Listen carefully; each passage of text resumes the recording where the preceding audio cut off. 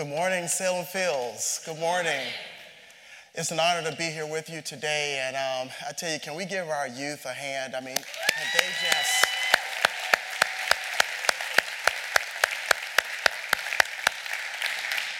I love the preschoolers, right? How many of you guys ever had a privilege to work with the preschoolers, right? They'll make you check yourself, right? Because they are honest, brutally honest at times. Have you ever had that little one that, you just, every time you're able to speak to them, hey, how are you? You know, it's wonderful. And yeah, they come up, they give you a hug, they give you a five. But one day you come in and you go, hey, how are you? And they begin to cry and scream and go for their mom. And you go home and you're going, was it me? Did something happen? Well, it just wasn't your day that day, right? I tell you, it is awesome to be here. The millennial generation is a generation that I'm privileged to work with. I'm privileged to minister to every weekend in one form or another. But let's be real, the gap is growing, isn't it? It's huge.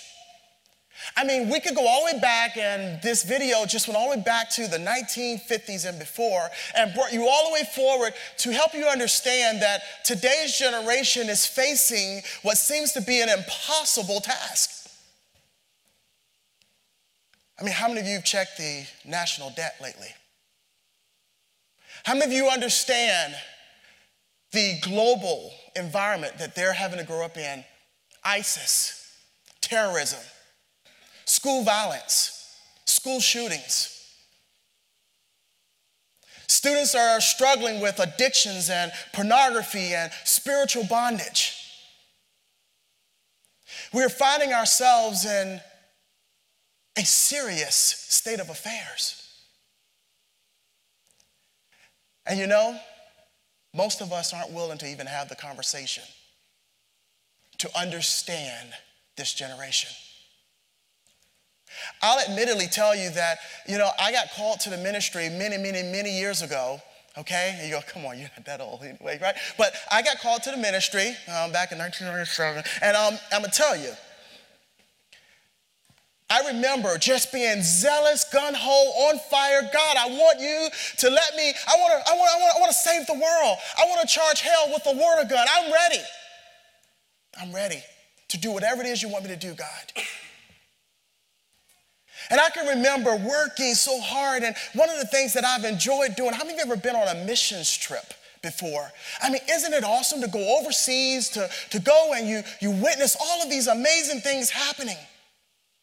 One of the sad things about it is we're more willing at times to understand other cultures and other worlds and other continents more than we are willing to take time to understand our own youth and our own children. And I've been guilty of it myself that, it's easier for me to learn another language, to travel abroad, and to start witnessing to people in the darkest part of Africa. But when we start talking about our youth, it's a little intimidating. I got this, I found these clips online. There's text messages. How many of you guys are texters? How many of you guys actually have messed up in texting? Yes? How many of you mess up all the time in texting? Yes? All right, how many of you, like me, think you ought to leave it alone sometimes, right? Okay, well, here's a great example of it. This mom goes, your great aunt just passed away, LOL. The student goes, why is that funny? It's not funny, David. What do you mean? Mom, LOL means laughing out loud. Oh my goodness, I just sent that to everyone. I thought it meant lots of love. I have to call everyone back. Oh God. Been there before? How about this one? Honey, what does IDKLY and TTLY mean? I don't know, love you, talk to you later. Okay, I'll ask your sister. Come on, the gap is what? It's big, isn't it? This seems impossible. How are we supposed to know? How about this one? Honey, please stop changing the Google logo so much. I like the original one. Mom, I don't change the logo. Google changes it. On my computer? You don't run Google? If I did, I wouldn't be driving a 2004 Ford. My son is one of those tech geeks, and he just, hey, Dad, The other day, I took mom's computer and I actually downloaded Windows 10 and Dad, oh, it's amazing. And I said, yeah, your mom's gonna like that when she gets back. Babe, I can't do anything that you asked me to do. I can't find somebody got rid of the Microsoft logo. Here's another one. Don't forget, now, parents, we do have a means of retaliation, yes? And we sometimes figure it out, how to make this all work for us. It says, don't forget to unload the dishwasher. Did you finish your homework? And we have to go to your grandmother's house for Thanksgiving. Dad and I talked, and we are going to buy you a car next month. You are? Oh my God, thank you. No, we're not. I was just wanting to make sure you were getting my text. It works for us sometimes. But when you think about it, it is amazing. How many of you that were born before 1980 that are sitting in here today? All right? Before, yeah, woo-hoo. Okay, all right.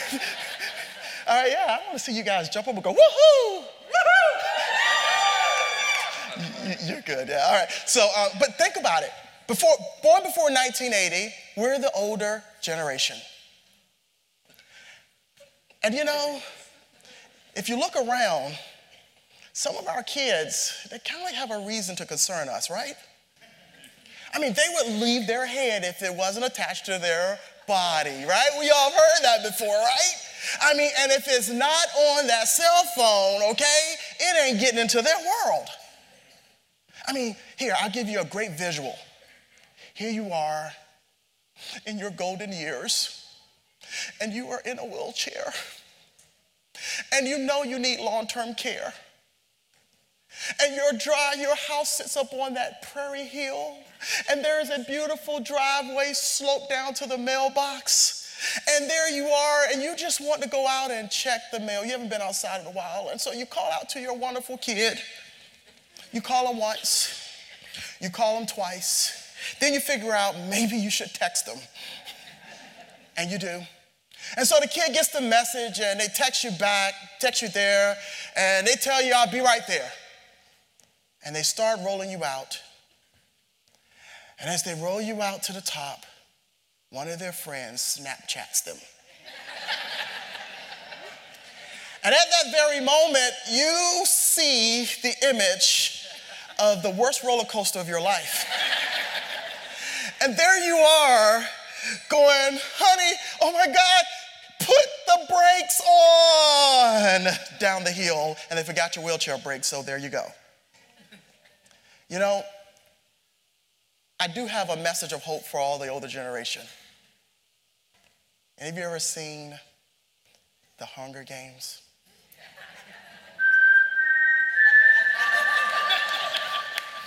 May the odds forever be in your favor. Well, I do bring a greater message of hope than that today. I do bring a message of hope because, as the students well said, with God, there is nothing, and I mean no thing is impossible with God. You say, well, Trent, can we really reach this generation? Is it really hopeless?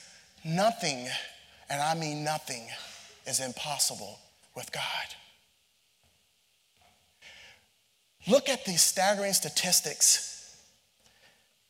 I want to ask you, though, before we look at those statistics, how many of you have ever prayed and you've asked God to do some good things in your life? How many of you have ever prayed and asked God to do some great things in your life? You say, what's the difference? How many of you have ever prayed and said, God, I have this bill that needs to be met, and God, would you meet it? And God did. Yes? How many of you had asked God before to put food on your table? Your kids had no idea that it was one of those times in life, and God did. How many of you have ever been in a position in your life where you've had some type of physical illness or sickness and you did not know if you were going to make it, and you know what? You asked God, God, please, would you heal me? And you know what? He did. But I do got a news flash for you today. I want to challenge you to stop asking God to do good things in your life. Stop praying and asking God to do great things in your life. I want to challenge you. Because many people who don't even know God, haven't they had their bills paid?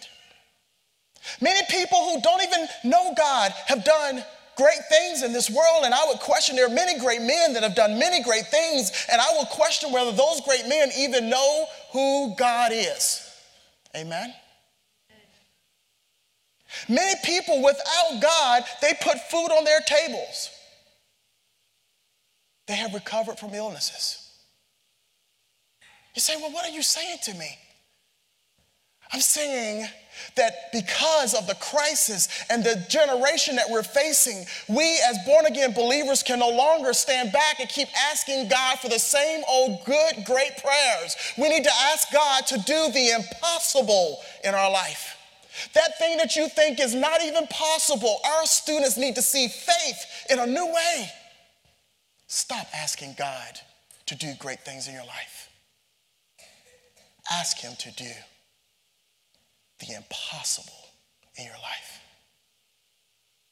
Look at the statistics.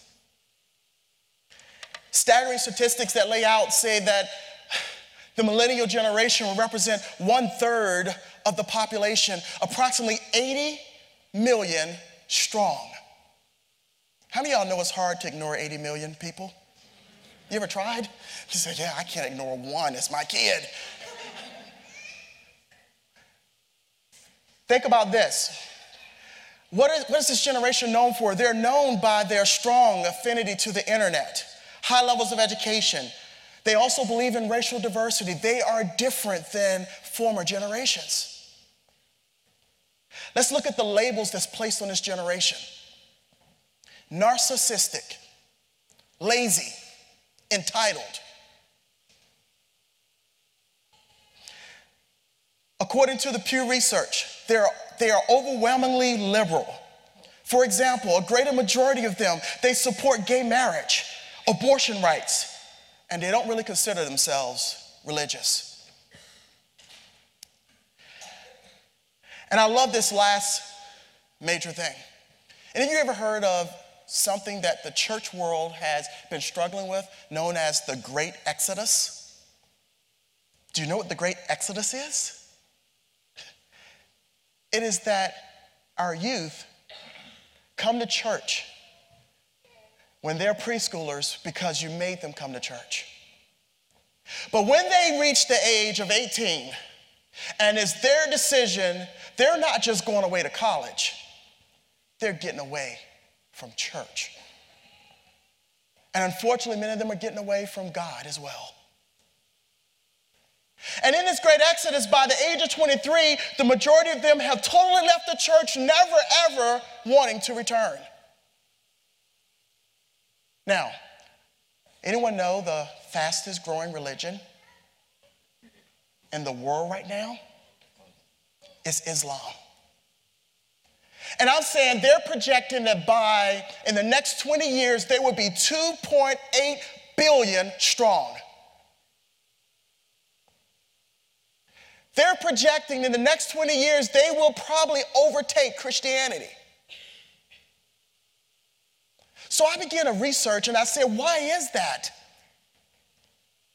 I mean, it really can't be because they wear cool clothes. It can't be because they understand our children better than we do. What is the reason? Well, as I looked into it, one of the things I found was their fertility practices are different than ours. Yeah, they're having more children, but that's not it. They're keeping their children in their religion. Their retention rates are higher than us in Christianity.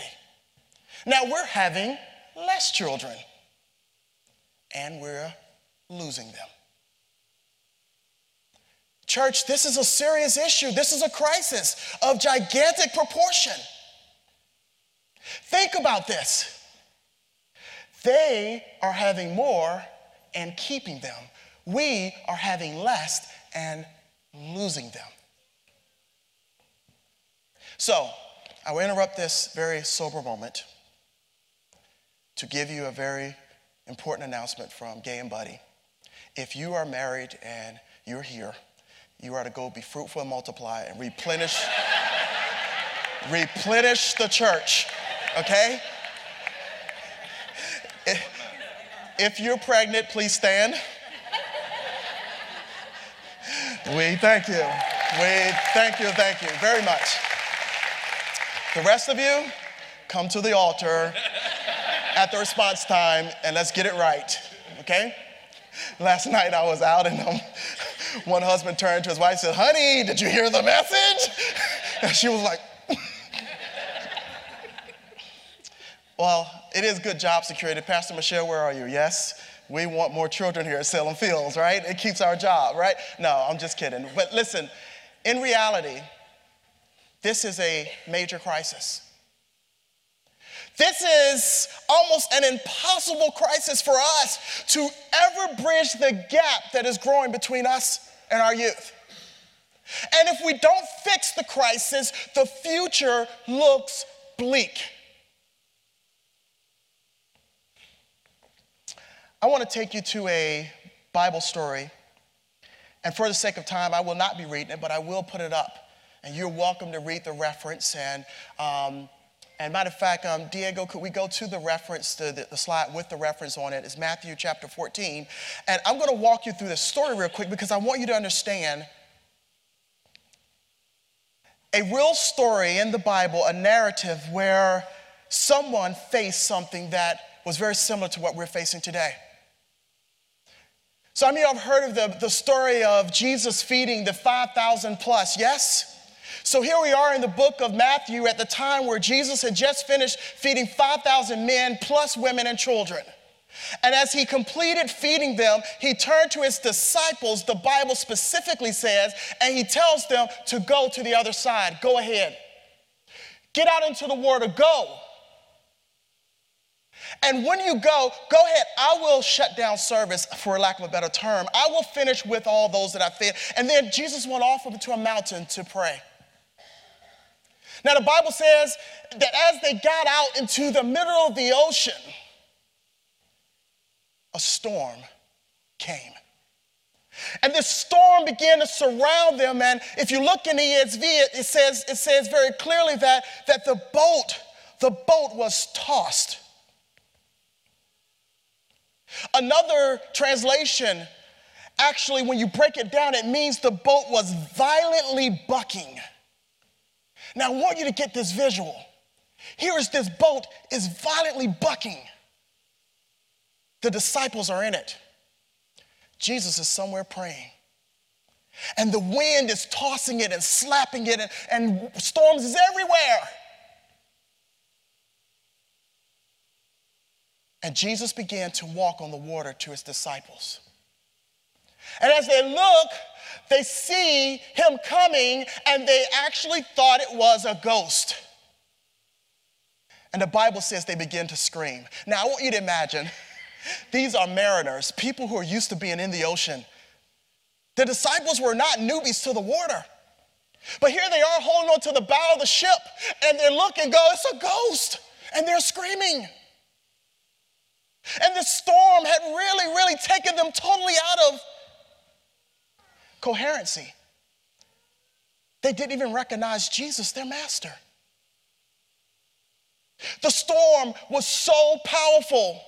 The things happening around them was so vicious that they could not see Jesus. Is your life like that? Are you in the midst of storms? Do you have things happening all around you? You say, you don't understand. I'm not even sure if I'll be alive in 6 months because I have cancer in my body and it aches every morning. Can you see Jesus in the midst of your storm? Are you scared? Are you holding on to the bow of the boat, afraid, shaking for your life? So here are the disciples. And Jesus comes and he hears them screaming. He says, be not afraid, it is I. And I want you to focus on what happens next. Peter says, well, Lord, if it's you, bid me come to you. Bid me come to you. In essence, Peter just prayed the prayer and said, God, I'm not comfortable continuing to hold on to the bow of this boat. God, I'm going to let go and I want to come to you. I want you to let me do something impossible. Are you holding on to your boat? Or are you willing to step forward in this generation where we have a storm of addictions and storms of spiritual bondage? There's all kinds of things happening around us. Are we willing to let go and to say, God, I want to do the impossible? But you don't understand, this generation is nuts. I don't get what this generation is about. And they don't get you either. Especially when you pull them aside and say, when I was younger, I got up at the crack of dawn. And I had milked a cow, I had shaved the sheep, and I had burped the billy goat by 6 a.m. every morning. How many of y'all know you lost them by then, right? But regardless of the gap between us, there is a God that can bring that gap together. We serve a God that can do the impossible. Now I want you to visualize Peter. Remember I told you the boat was what? Violently bucking. How does Peter get out of that boat? Does he hold on, throw one leg over after the other? If it had been me, I would have been sliding down like this, putting my foot in the water, trying to make sure God was going to do his part. Or I probably would have been the guys over here holding on to the bow of the boat going, Peter, you're crazy. That's Jesus, man. He's coming to us. What are you doing? Get back at Pete. I'll tell your wife, you were a good man. How many of you would have been right there beside me going, yeah, Trent, right, Let go of that boat. But we're in a day and time right now where we got to let go of the boat. We're in a day and time right now, there's a storm all around us. We're in a day and time right now where the church is violently bucking. The wind is slapping the church. The church has failed this generation. I have failed this generation. Leaders, you know who you are. God has called you to minister to youth. And you're what? Holding on to the side of the boat. You're not willing to step out of your comfort zone. You're not willing to do more. You won't trust God to do the impossible in your life. You see, I grew up when we used to have in Sunday school the flannel graph. How many of y'all remember flannel graph, right? So in Sunday school, I'm sitting there and it was all 2D. Nothing was 3D. And there was Peter standing on top of the water. It was easy to see. But it doesn't give you the magnitude of what was done and what was achieved. Can we trust God to do the impossible in our lives? Will you trust God to do the impossible? You see, I want to present to you, if you all stand to your feet, I want to present to you today that we serve a God who can do the impossible. We serve a God that understands the impossible. We serve a God that can make the chasm close. When we talk about how difficult it is, there is a book that was out by Ravi Zacharias. It's called Recapture the Wonder. He made the following statements. He says, in the 1950s, kids lost their innocence. They were liberated from their parents by well-paying jobs, cars, and lyrics and music that gave rise to a new term, the generation gap. In the 1960s, kids lost their authority. It was a decade of protests. Church, state, parents were all called into question and found wanting. Their authority was rejected, yet nothing ever replaced it. In the 1970s, kids lost their love. It was a decade of meisms dominated by hyphenated words beginning with self-image or self-esteem, self-assertion. It made for a lonely world. Kids learned everything there was to know about sex and forgot everything there was to know about love. And no one had the nerve to tell them that there was a difference. In the 1980s, kids lost their hope. They were stripped of innocence, authority, and love, and plagued by the horror of a nuclear nightmare. Large and growing numbers of this generation stopped believing in the future. In the 1990s, kids lost their power to reason. Less and less, they were taught the very basics of language, truth, and logic, and they grew up in the irrationality of a postmodern world.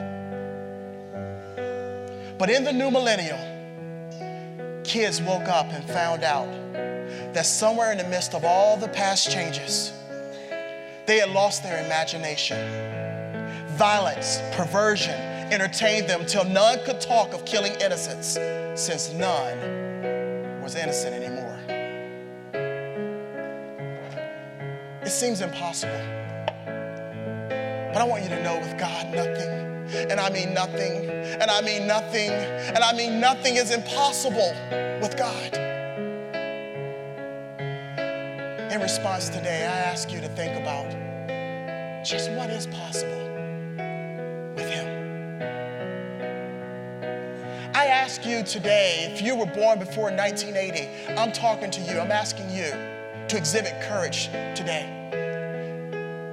I'm gonna ask you as a part of the response today, if you believe in the next generation and in making a difference, and you're willing to ask God to use you, let go of the boat. Come and pray for the generation that you see up on this stage today. I'd like you to listen to a verse of the song Christina's going to sing as our young people make their way up on stage, please.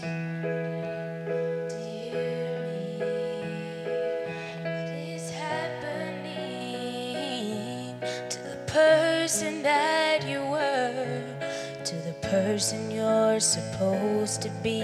It seems like you're struggling to find yourself and find your dream. Now remember the one who used to be when you had the courage to believe. So imagine what it is that you want. Can you see it? Can you feel the warmth? Have you dreamed it? Is it something that is absolutely beautiful? Can you hold it, make it your own? Do you love it? Don't you let it go. Pursue it, you can do it. Just believe that it's so possible. You gotta believe it, and you can achieve it. Oh, just believe that it's so possible. How many of you are willing to just pray? I don't care if you make your seat your altar. Listen, this generation needs you to let go. You say, well, I'm not comfortable in church. Listen, you got to let go. Hey, I'm not comfortable in praying. Listen, you got to let go. Hey, this is just not me. You got to let go. This generation needs you. We have to stand for them. We got to pray for them. We got to pray for this world around them. Why not pray for this generation? Believe it's possible.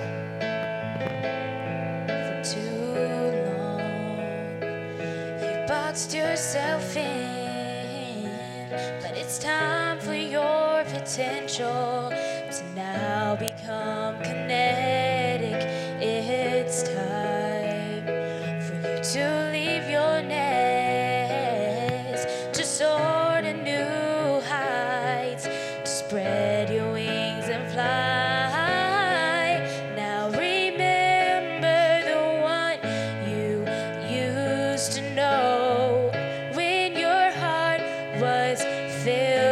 so much hope. Imagine what it is that you want. Can you see it? Can you feel the warmth? Have you dreamed it? Is it something that is absolutely beautiful? Can you hold it, make it your own? Do you love it? Don't you let it go. Pursue it, you can do it. Just believe that it's so possible. You gotta believe it, then you can achieve it. Oh, just believe that it's so possible. With God, all things. With God, all things are possible. Yeah. With God, all things. With God, all things are possible.